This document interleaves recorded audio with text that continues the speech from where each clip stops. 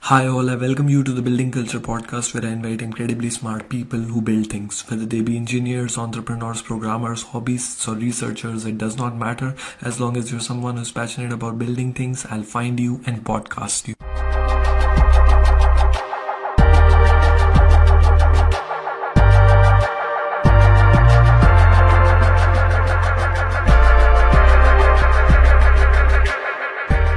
Hi all, I want to take a brief moment to thank you all personally for supporting this podcast on YouTube and on all major podcast platforms, including Google Podcasts and Spotify. The podcast mainly features interesting people in robotics, artificial intelligence, and entrepreneurship. If you believe that the information that I'm providing might be of benefit to you or to someone you know, it would be really great if you could hit the subscribe button and press the notification icon so that you can get notified on time whenever the next part is out. It would literally take you a second or two to subscribe to the podcast, but it would really mean a lot to me because I can grow the podcast to a level where I can reach more people, invite ever more interesting guests, and have a more meaningful impact. So let's begin now.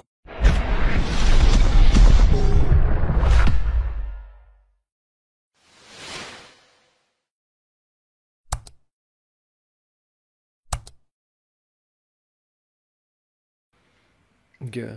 So with Aeolus robots, not only was it, I think the part of the challenge was, and also you mentioned about the difficult phase of running Aeolus robotics was because of course you were running a hardware based startup, and at the same time you were also targeting a really difficult problem, right, of grasping and manipulation in such environments. uh, so as far as the building the startup part is concerned, so what were the challenges in building this the startup, and were they primarily due to the hardware and the algorithms and the technical challenge involved, or were there other problems also, other challenges also that were more startup specific, let's say? So I think in general, I see at least three big challenges in robotic startups. The one is the budget, second one is Okay. talent, and third one is expectation. Okay. So first one, the budget. Um, it's it's not software, so you have the hardware, and the hardware is not cheap. And Yeah. since you do something with the hardware and do new stuff and interact with AI, so not really so intelligent machines, things break, and you need a lot of specialists, and so it's something that really costs a lot of money. And so at Delos, this was not my problem, of course, but in general, getting the money, because Yeah. you need a lot of them, is a main challenge. And the second challenge is getting the talent. It's cutting edge technology, and if you want to really succeed, that's my personal opinion. It's not enough to have mediocre people, because then other companies will be faster, and it's not always so easy to get really people that are outstanding in what they're doing. And for example, for grasping, there are not so many people who are really specialized on this, and the people who do, are often not so easy to get. And so this is one thing where I also at ALOS also become a hiring manager, because I really put focus on getting the talent and find good people. So so this is for me a main challenge. That And of course, expectation is also one thing that you have to learn how to deal with it, because often this is for customers, but also for investors. They are used seeing robots in movies, iRobot or whatever, or even in TV, in normal broadcasting, in TV shows or Yeah. in the news. And this is, of course, also a problem if a TV team comes to you, records your robot, they don't want to show the robot failing. So they, at the end, cut something.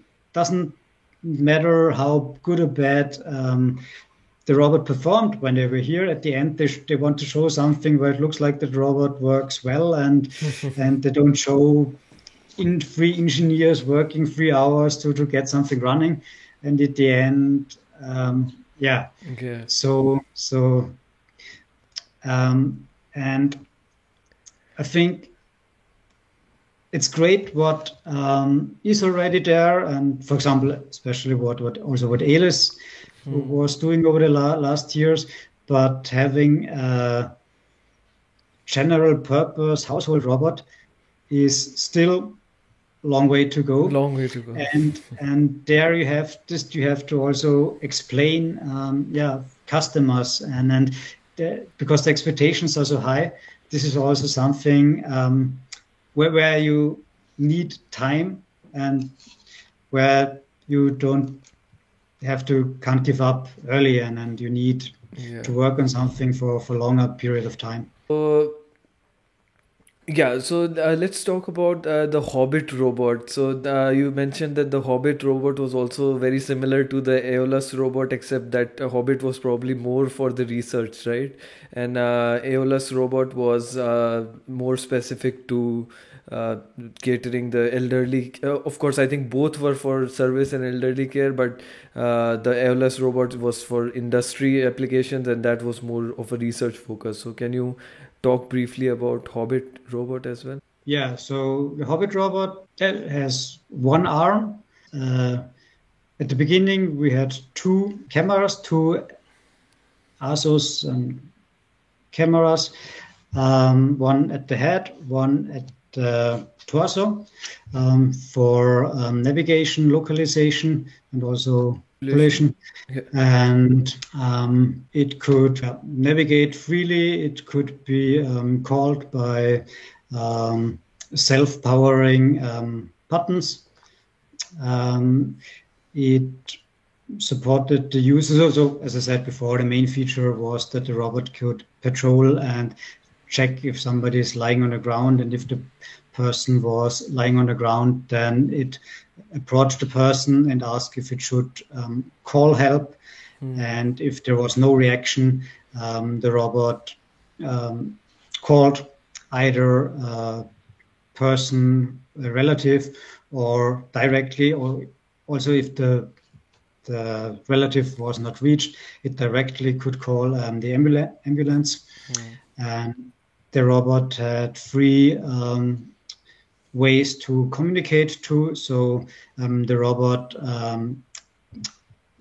could interpret gestures. So you could do different things like yes, no, and some other gestures where the robot then could understand it. Or, as I said before, it also could do body tracking and give training tips depending on the body movement. So it was gestures. Of course, it could recognize speech. So you could also use voice to command and tell a robot to come, or tell him some kind of easy commands. Pick up and trigger some commands like picking up, learning an object, and patrolling. And so voice, gestures, and of course it had it has a tablet on it, but the user could also play stuff and also could interact directly with the robot if the robot was already near to the user. It had a built-in turntable, so the robot could go with his hand to his body and took out a turntable, and could learn together with the user new objects. So a key idea of the Hobbit robot was that it's the mutual care robot. So the idea was that not only the robot helps the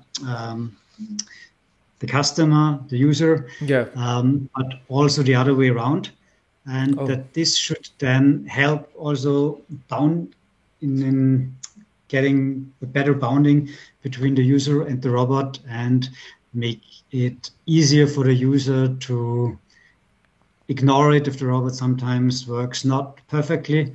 And so what was also tested in this project, how does it make a difference, or how big is the difference if the robot actively asks for help and is more communicative compared to just being a machine that gets strict orders and just executes what was ordered.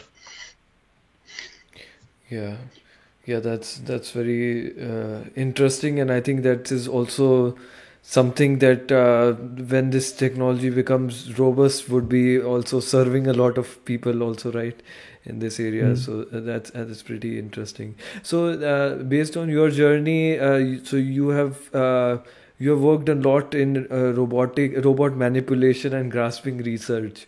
So how did you actually got interested in this domain?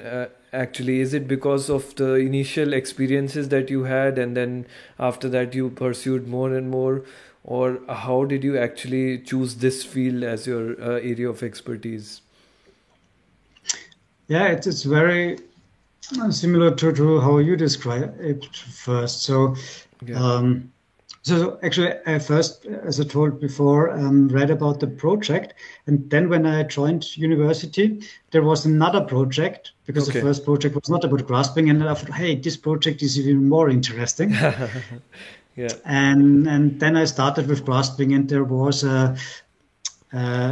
when I started this project, who ran already for 2 years at this times, there was a shift and a change of people. So when I started, I was in our group the only one working on this project, because 4 others finished PhD or left for other reasons. And so I started first alone in Vienna, but it was an international EU project with many partners, so I was not completely alone, of course. And but so I came into this area and started there, and then I got more and more interested, and this is how I ended up being grasping focused. Okay, perfect.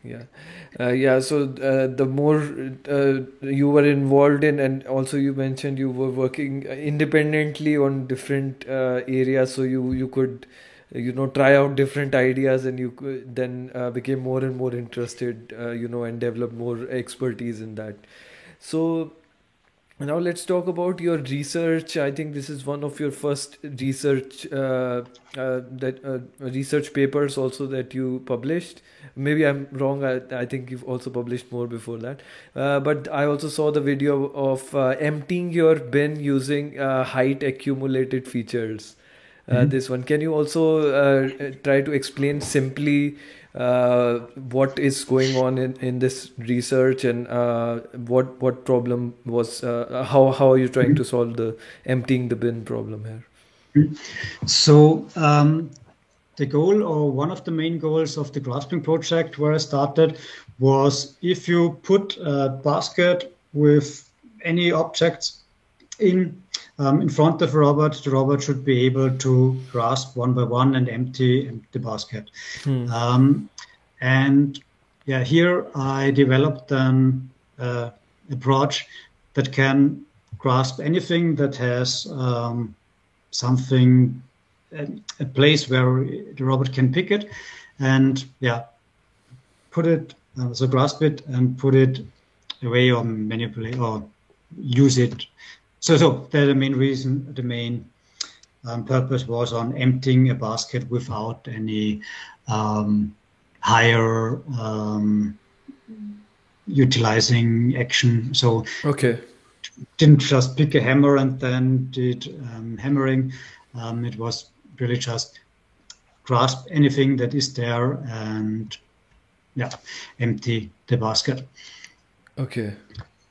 And therefore I developed, as you said, the height accumulated feature approach, which is, so I give an intuitive idea how it works. Its intuition is quite simple. So Okay.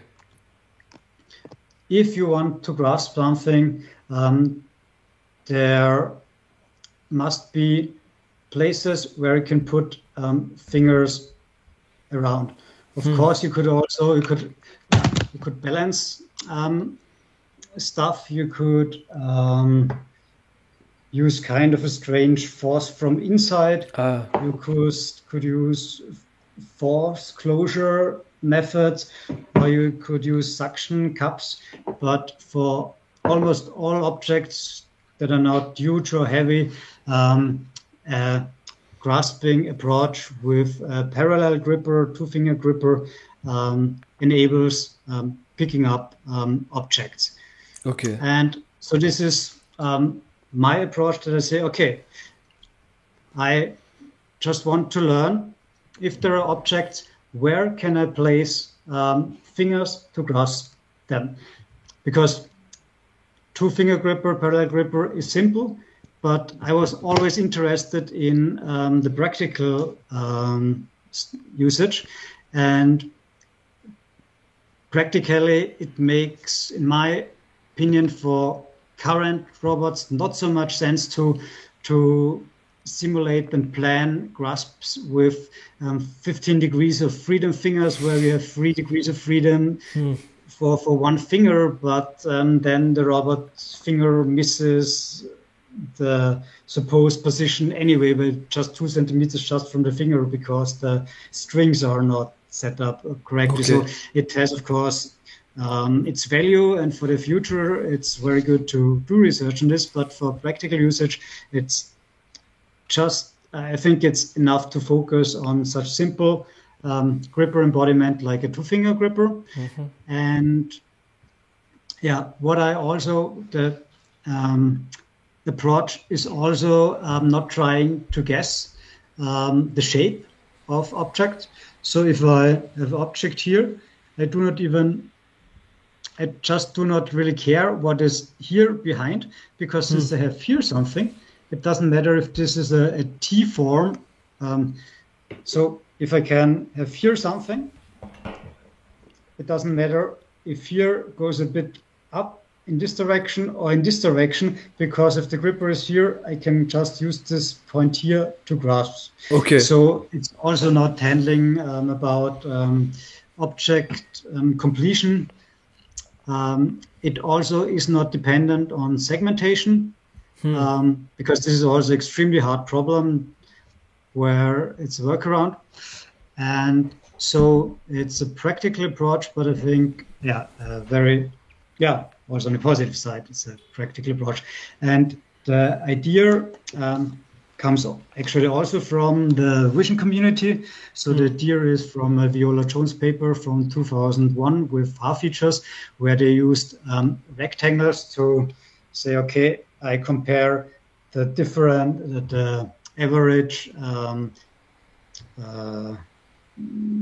darkness of faces in this area here with this area here.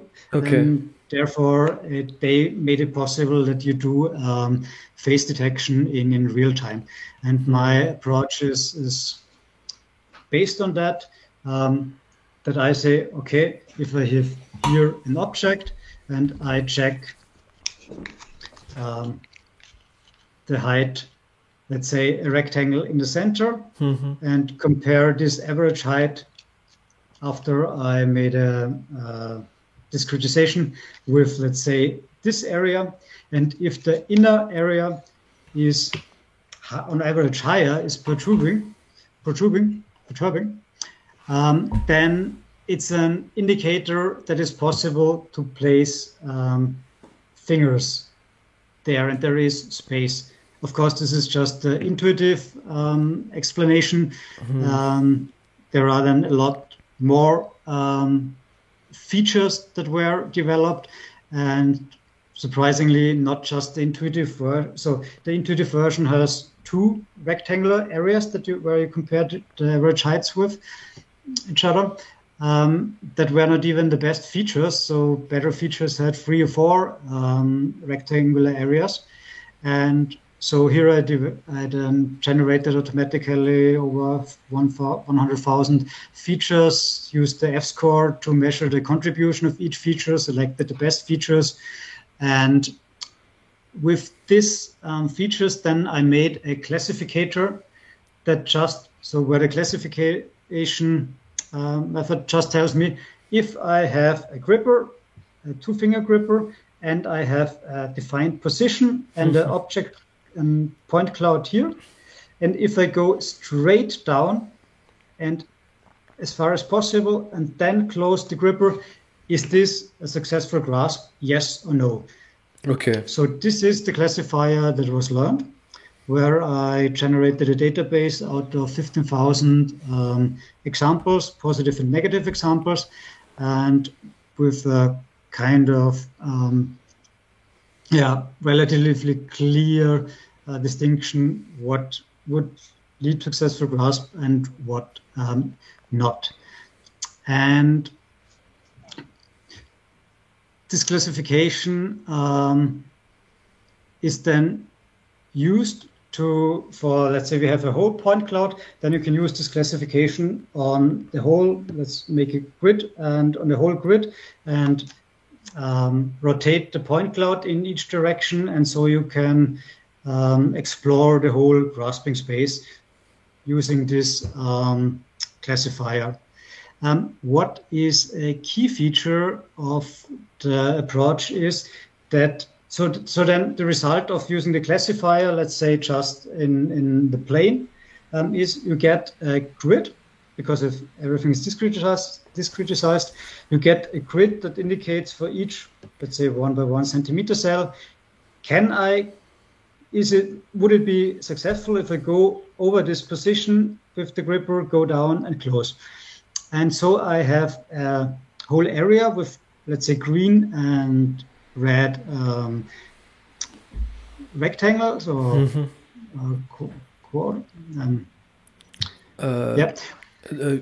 cube or no, the two-dimensional cube. Okay. I'm searching for. So with squares, and where a heuristic then selects the one grasp where in the area around there are also many grasps where not just the point itself indicates a graspable position for the gripper, but also the points around, because this makes the approach very robust, because it means, okay, I have here a grasp, but also here and here. And so if the gripper cannot reach exactly the position that it's supposed to reach, then it would still be successful. And compared to some vision-based approaches, I think this is extremely helpful, that it makes everything more robust. And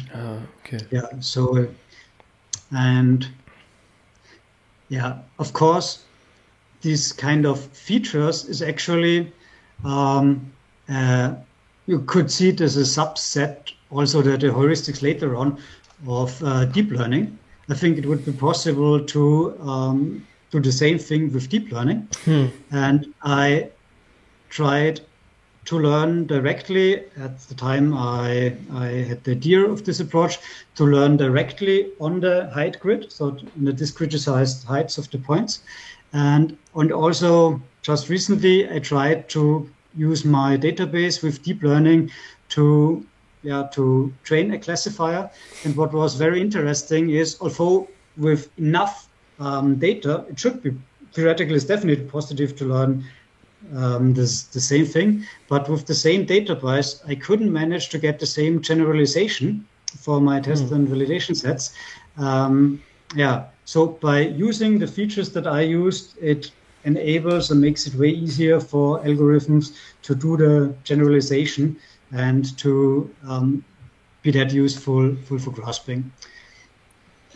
And Okay. yeah, I think I Yeah. forgot some of the details to mention, but this is the one part of my grasping pipeline, and it was always so the highly accumulated features and the grasp detection was just, I would say, 1/4 of my work when I implemented grasping, because this is not just where should the gripper go.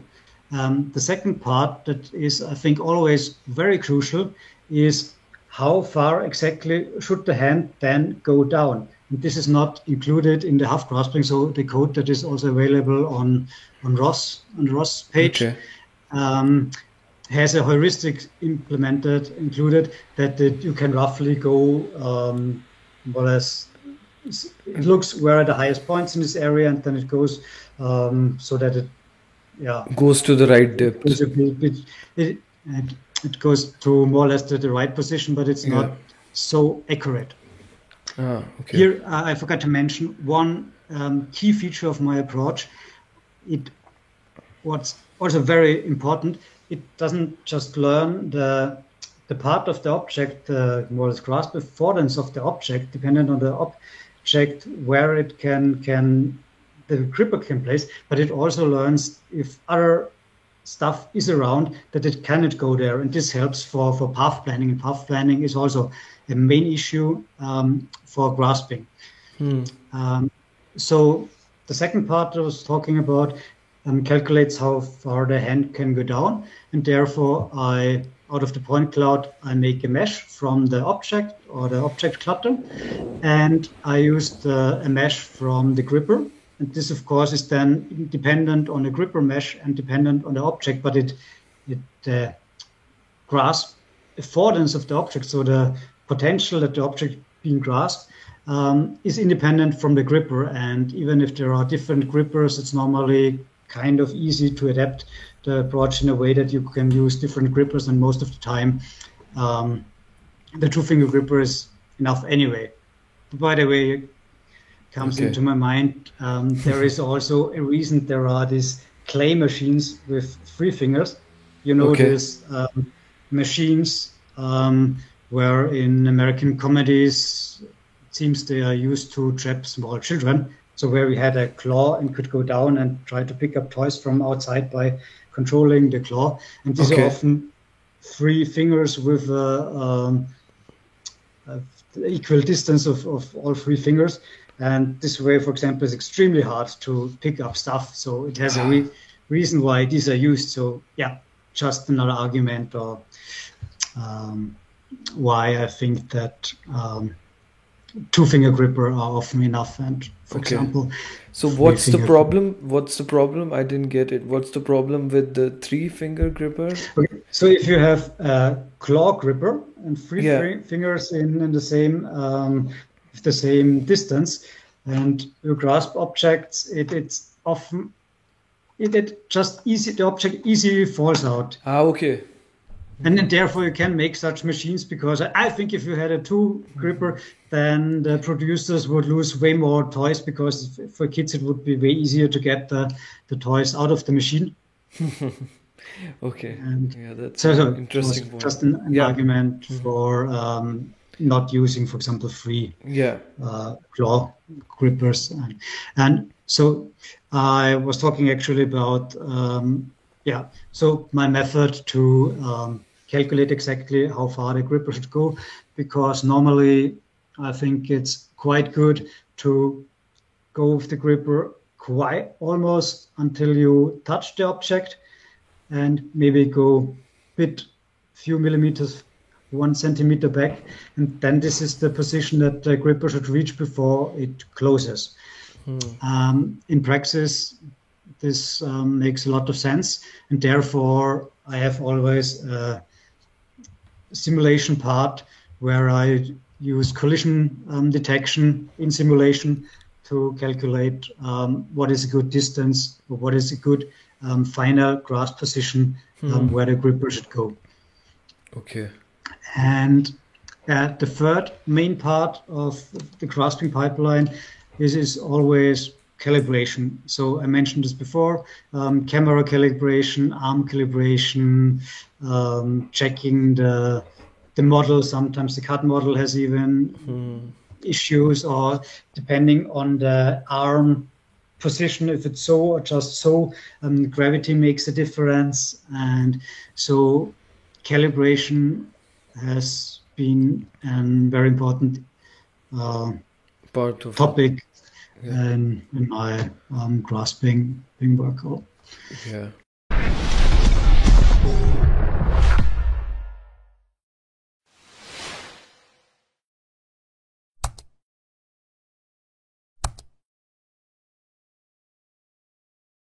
Hey guys, I really hope that you enjoyed this particular conversation and it helped you in some way, shape or form. If it did, make sure to hit the subscribe button and the notification icon or the bell icon so that you can get notified on time whenever the next part is out. Also, it would be really great if you could give me your feedback in the comments below. That would really help me improve. I'm uploading small clips of the long podcasts on a regular basis on platforms like LinkedIn, Facebook and Instagram, so make sure to follow me on these platforms if you're someone who cannot take out time for the long episodes. The podcasts are also available on all major podcast platforms including Spotify and Google Podcasts.